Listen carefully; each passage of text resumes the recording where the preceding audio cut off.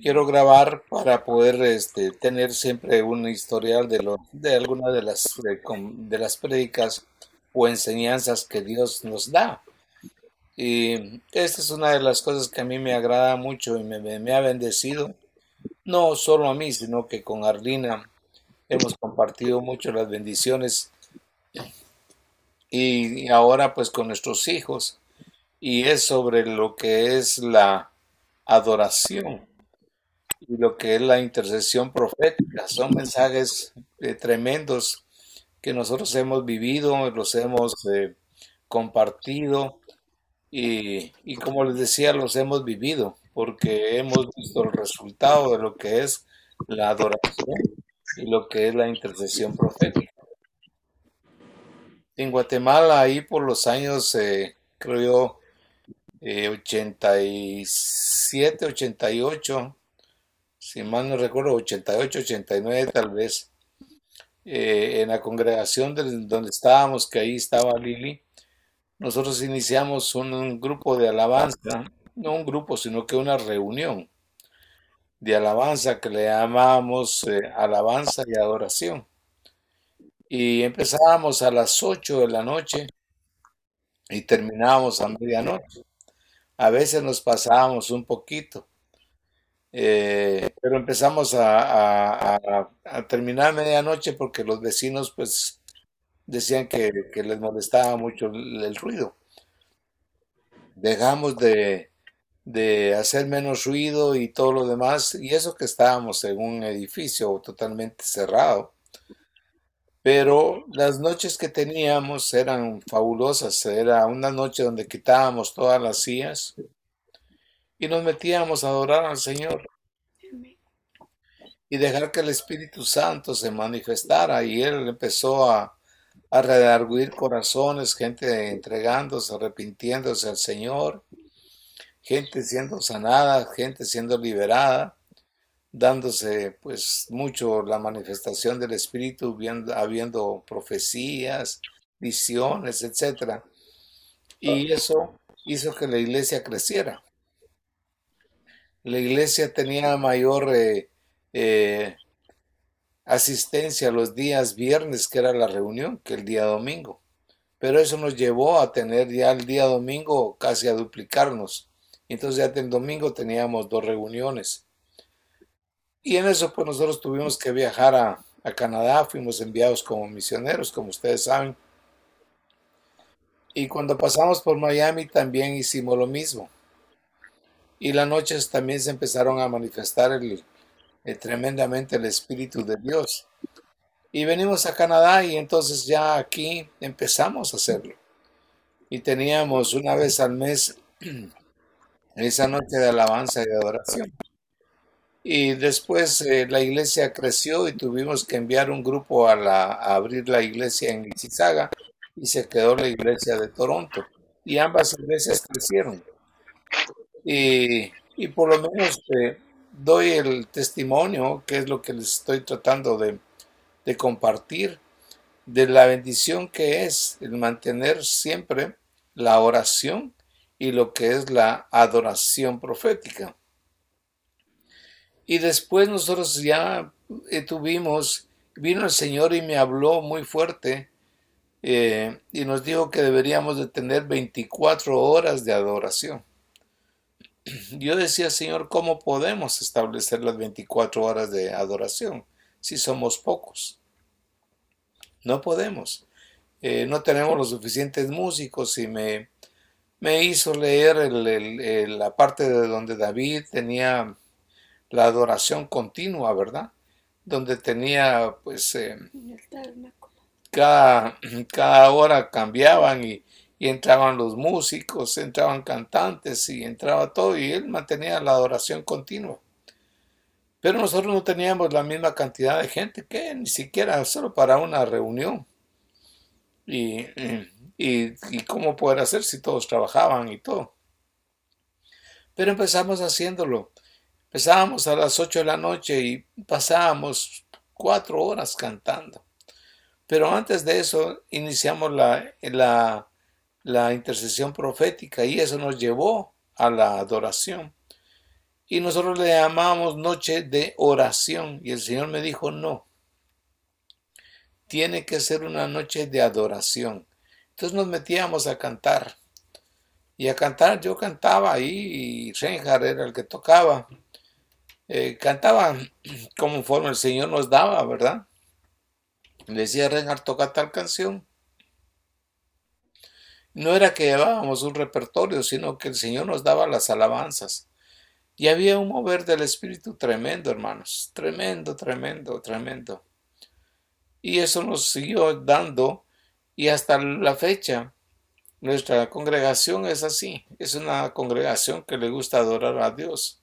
Sobre todo que Dios nos ha dado a Reinhard, que Reinhard tiene un toque muy bonito, muy especial en el Señor con la adoración. Cristian también, los dos ellos han sido tremendos. Pero Reinhard es más músico. Entonces, él todavía lo hace y seguimos haciéndolo todos los días miércoles. Pero ¿por qué les estoy comentando esto? Porque yo creo que una iglesia debe tener eso. Una iglesia debe tener un tiempo de adoración al Señor. Debe mantener un día, hacerlo aunque sea uno o dos, pero debe de mantener abierta esa, esa ventana al cielo, porque nuestras oraciones, nuestra adoración sube al cielo, ¿verdad? Y es un olor grato al Señor. Y el Señor se goza con eso, se goza. Y entonces Él, como les he compartido en un momento, o antes, en otras prédicas, que el Señor inhala el olor agradable y cuando exhala, sopla su espíritu sobre los que están ahí adorándole. Y empieza a haber una manifestación de su espíritu tremendo. Y cuando nosotros empezamos a hablar sobre las 24 horas de adoración, lo compartí con los pastores del área, pero en ese tiempo había una iglesia aquí en Kansas que se llama IHOP, H-I-H-O-P, que es como el bowl, dicen ellos, el tarro de incienso, ¿verdad? De la oración continua. Y el que empezó ese ministerio se llama My Beacon, que hasta la fecha lo tienen. Ustedes pueden poner IHOP en YouTube y lo van a encontrar o en las páginas y ellos todavía mantienen las 24 horas de adoración. Y bueno, me enteré de ellos porque vinieron a Toronto y nos dieron una plática y dije, Señor, gracias porque tú nos veniste a confirmar. Y hasta la fecha aquí en Toronto se mantiene, pero no continuamente, sino que lo hacen una vez al mes. Pero los de Kansas sí lo hacen. Y hay otras congregaciones en el mundo que lo hacen. Pero eso, a lo que quiero llegarles a inculcar en ustedes es que la adoración es algo tremendo. Es una apertura al cielo, es una eh, escalera al cielo donde suben y bajan los ángeles y Dios se manifiesta. Aunque uno no pueda ver al principio, pero conforme el tiempo uno lo va viendo. Y eso mantiene la iglesia. Nosotros tuvimos conflictos bastante fuertes en la congregación, aquí en Canadá, en las 4 iglesias, pero por mantener ese tiempo siempre de adoración al Señor y oración, Dios nos ha mantenido, nos ha mantenido. Y por eso yo pienso que una iglesia debe de mantener ese tipo de ¿cómo se llama? De adoración.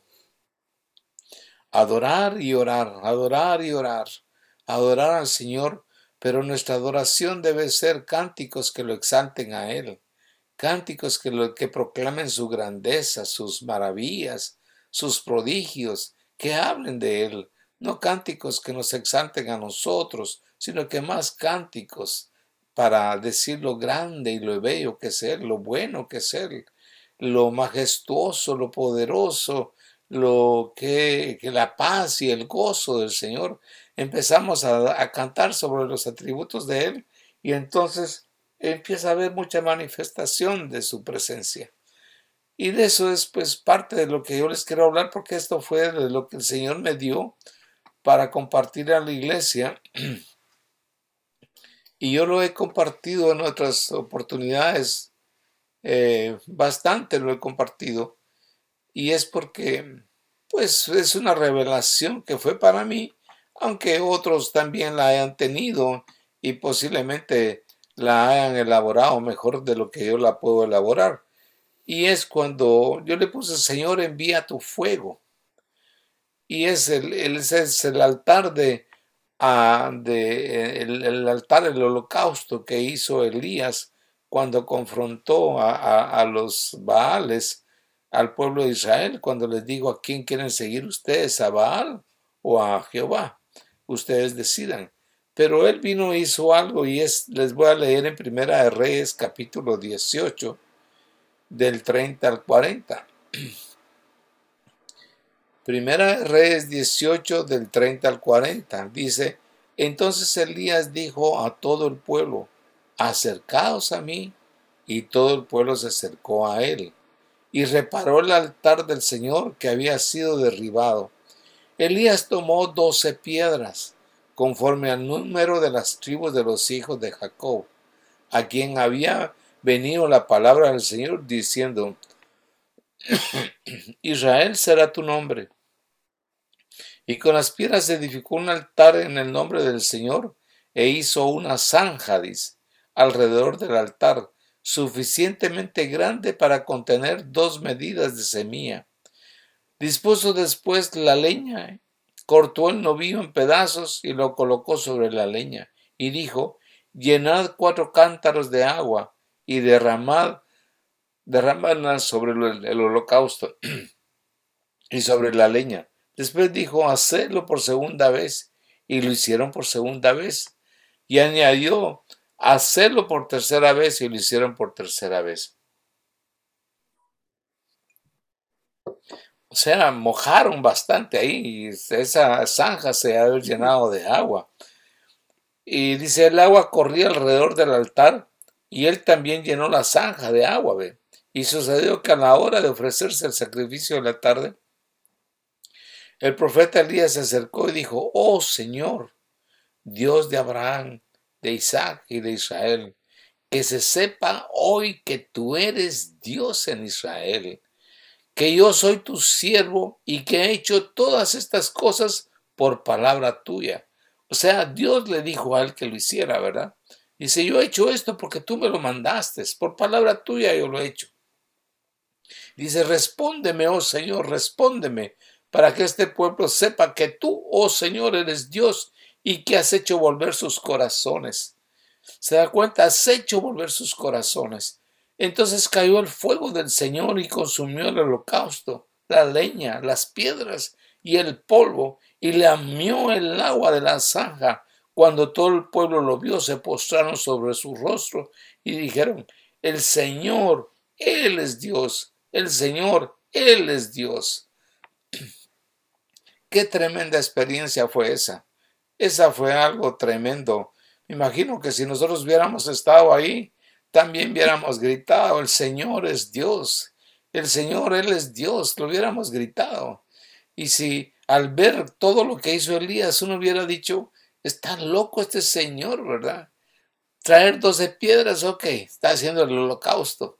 Está haciendo todo, la leña, el animalito, pero después mojarlo, y mojarlo 3 veces con 4 cántaros cada vez, o sea, 12 cántaros de agua, que se mojó todo, y decir: ¿y ahora cómo lo va a encender? Si todo está húmedo, ¿cómo va a encender? Hay que esperar que se seque el agua, que se seque la leña, que, qué sé yo, ¿verdad? Perdón. Entonces, viene él y dice: Señor, yo hice lo que tú me dijiste. Miren lo que me está pasando ahora, pues estaba todo tan bien, y de repente la, la tos me empezó a molestar. Y aquí estoy tomando un dulcito otra vez, porque como que me estoy quedando afónico. Pero bueno, el enemigo siempre es así, Yeah. que yo no estaba. no estaba afónico ni estaba como para quedarme afónico, pero quizá para contrarrestar lo que es la alabanza. Entonces quiero que usted vea que las piedras, las 12 piedras, significa la unidad, porque las 12 tribus tenían que permanecer unidas y eran tribus que Dios las formó, eran los 12 patriarcas y cada uno con su tribu, cada tribu. Entonces significa la unidad.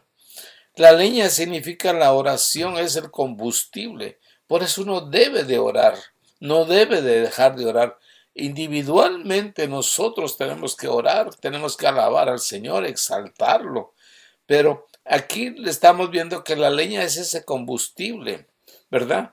Para que si no hubiera leña, pues no hubiera habido cómo se mantuviera el fuego. Y el agua es la palabra de Dios, es lo que limpia. Por eso pidió que echaran agua para que se limpiara. El novillo, pues es la ofrenda, ¿verdad? Nosotros deberíamos de ser ese sacrificio de agradable a Dios. Nosotros somos como los que nos ofrecemos en oración, en adoración, Señor. Cámbiame, haz en mí, yo me ofrezco a ti, Señor, en sacrificio vivo. Y entonces nosotros somos esa ofrenda a Dios. Y la zanja significa la separación de lo santo con lo impuro. Es separación del mundo. Todo eso es diferente. Debe ser puro, debe ser, porque si el agua lo está limpiando y uno es el, digamos, la ofrenda a Dios, tiene que estar uno limpio, porque no puede ofrendar nada que esté malo. Acuérdense que Dios no quería que se le ofrendaran animalitos cojos, ni ciegos, ni enfermos, no, él pedía el mejor animalito que se le ofrendara. Así que cuando eso sucedió, es cuando viene lo que dice en Primera de Reyes también 18, pero ahorita voy a leer del 36 al 39. Y dice, a la hora en que se hacen los sacrificios, la tarde se acercó el profeta Elías y oró así. Jehová, dice, Dios de Abraham, de Isaac y de Israel, que se sepa hoy que tú eres Dios en Israel y que yo soy tu servidor, y que por orden tuya he hecho todas estas cosas. Respóndeme, Jehová, respóndeme, y que todo el pueblo sepa que tú eres Dios, y que tú conviertes sus corazones. Entonces bajó el fuego de Jehová, que devoró al novillo del sacrificio y la leña, y absorbió el agua de la zanja. Viendo esto, el pueblo cayó rostro en la tierra y exclamó, Jehová es Dios, Jehová es Dios. Qué hermoso. Eh, no importa, lean las diferentes versiones que ustedes tengan y se van a dar cuenta lo que dice. Pero esto lo que nos hace es ver que nosotros debemos de mantener un fuego encendido. No podemos que ese fuego se apague. Entonces, ¿cómo lo vamos a mantener? Pues la leña. Tenemos que estar echando leña continuamente. ¿Y cuál es la leña? Es la oración. Tenemos que orar continuamente, que no se apague el fuego en mi vida, en mi hogar, en la congregación. Tiene que haber ese fuego encendido. Por eso era el fuego continuo que había en el templo. Por eso era que las velas, no se, los candelabros no se apagaban, sino que siempre estaban echando aceite, aceite, aceite, para que nunca se apagaran esos candeleros. Es muy importante. Entonces, Dios lo que desea es que siempre esté constante, todo el día encendido. Acuérdense de las vírgenes prudentes que ellas mantenían su aceite. Entonces Dios nos habla a través de Pablo, orar sin cesar, mantenernos en oración, y nos habla siempre de la oración porque con ello nosotros somos protegidos, somos guardados, podemos discernir los momentos de los ataques de Satanás y cualquier eventualidad que pueda venir. Entonces, cuando una iglesia ora, prepara el campo, está preparando un campo para que cuando la gente venga, reciba esa semilla. Si nosotros nos dedicamos a adorar al Señor, también preparamos el campo para que la gente pueda recibir la palabra de Dios. Por eso es muy importante y es lo que más cuesta, ¿verdad? Le cuesta a la iglesia orar, le cuesta. Y yo les animo a cada uno de ustedes en lo individual que nunca dejen de orar, nunca dejen de alabar al Señor. Hay otras historias también que David vivió lo mismo, que vino fuego del cielo y encendió un holocausto. Salomón vivió lo mismo. Y para eso veamos Primera de Crónicas, capítulo 21 del 22 al 27. Primera de Crónicas 21, 22 al 27. Ahí David tuvo la misma experiencia, se los voy a leer. Dice, entonces dijo David a Ornán, dame este lugar de la era para que edifique un altar a Jehová. Dámelo por su cabal precio, para que cese la mortandad en el pueblo. Mire, para que cese la mortandad en el pueblo. Ustedes se recuerdan que David, por haber hecho un censo, vino ese castigo. Entonces dice en el 23, y Ornán respondió a David, tómala para ti, y haga a mi señor el rey lo que bien le parezca. Y aún los bueyes daré para el holocausto, y los tríos para leña, y trigo para la ofrenda, y yo lo doy todo. Entonces el rey David dijo a Ornán, no, sino que efectivamente la compraré por su justo precio, porque no tomaré para Jehová lo que es tuyo, ni sacrificaré holocausto que no me cueste nada. Eso es muy importante. Yo no voy a ofrecer algo al Señor que no me cueste. Yo quiero ofrecer lo que yo quiero ofrecerme yo en sacrificio. Aquí está hablando de que Él va a comprar todo esto, ¿verdad? Pero David quería, pues yo con mi trabajo, con lo que sea, con mis bienes, con eso yo lo voy a comprar. Porque yo quiero ofrecer algo que me cueste, no algo que me lo regale. Qué bonito, ¿va? Como cuando uno es niño que viene papá y le da, anda, ten este dinero y dalo para el diezmo o darlo de la ofrenda. Pero el niño va y lo hace, porque está aprendiendo a ofrendar. Pero no porque él tiene el dinero, el que se lo da es su padre. Entonces, no, el niño no es lo mismo, pero cuando uno sabe lo que cuesta ganarse algo, cuando uno sabe lo que cuesta doblegarse, menguar para que el Señor crezca, entonces es diferente. Por eso Dios nos pide que nosotros seamos mansos y humildes de corazón. Dice en el 25, y dio David a Ornán por aquel lugar el peso de 600 ciclos de oro.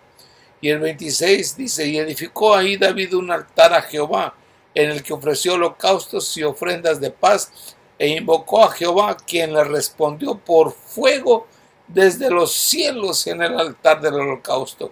Entonces Jehová habló al ángel y éste volvió su espada a la vaina. O sea, se agradó Dios tanto que él envió el fuego y él encendió el holocausto. Y la mortandad terminó. El ángel que estaba ejecutando las órdenes de Dios dice que volvió su espada a la vaina.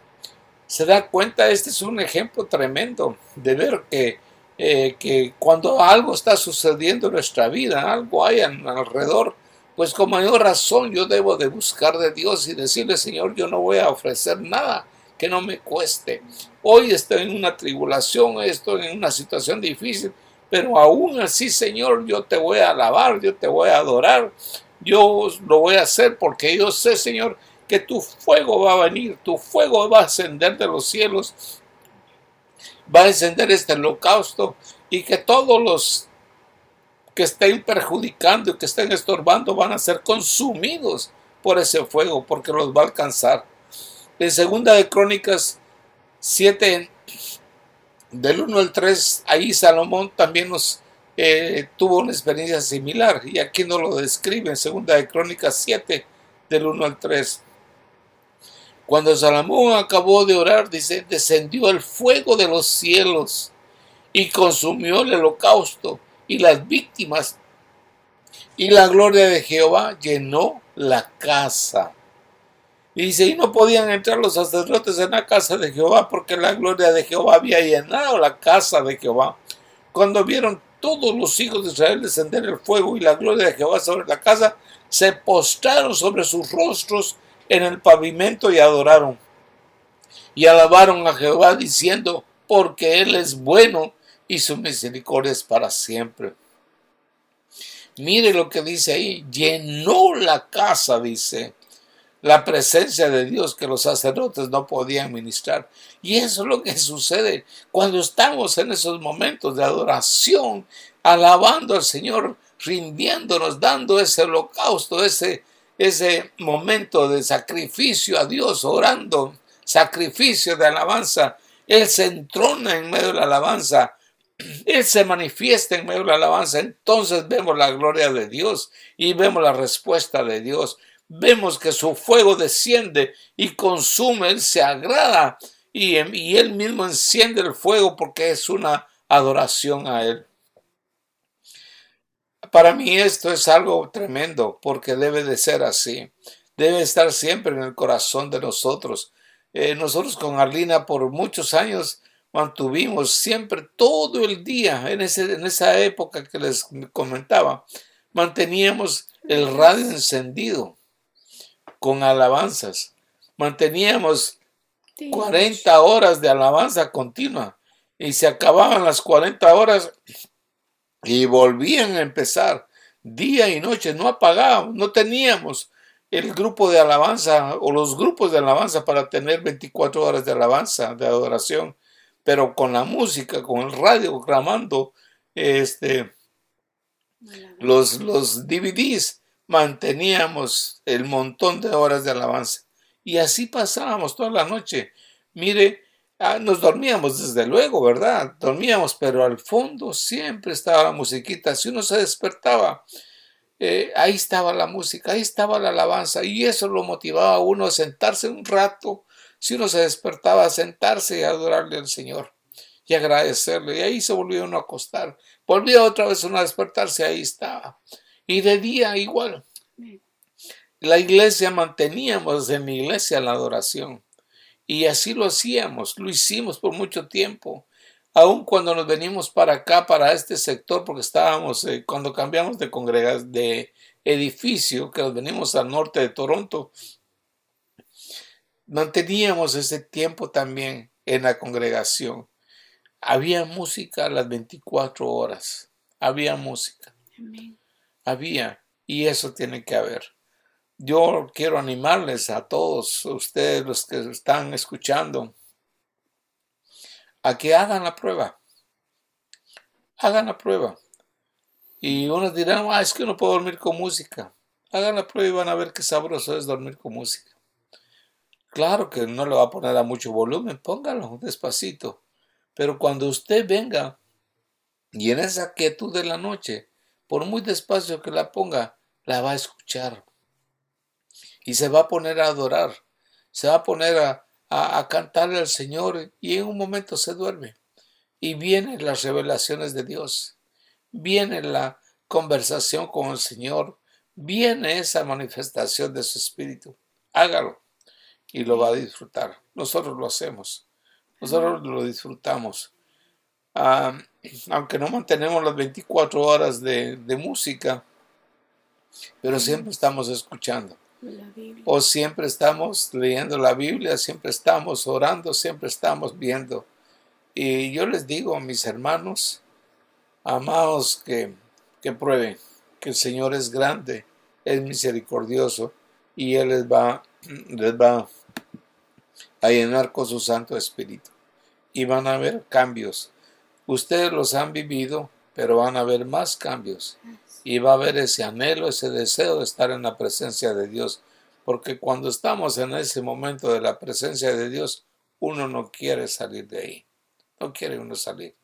Porque Dios está hablándonos, está ministrándonos, está sanándonos, está dando paz, gozo. Y bueno, eso es lo que yo tengo más para ustedes hoy y exhortarles, ¿verdad?, a que lo hagan. Padre, yo te doy gracias en el nombre de Jesús. Bendigo a cada uno de los hermanos, Señor, y hermanas que están oyendo, que están viendo.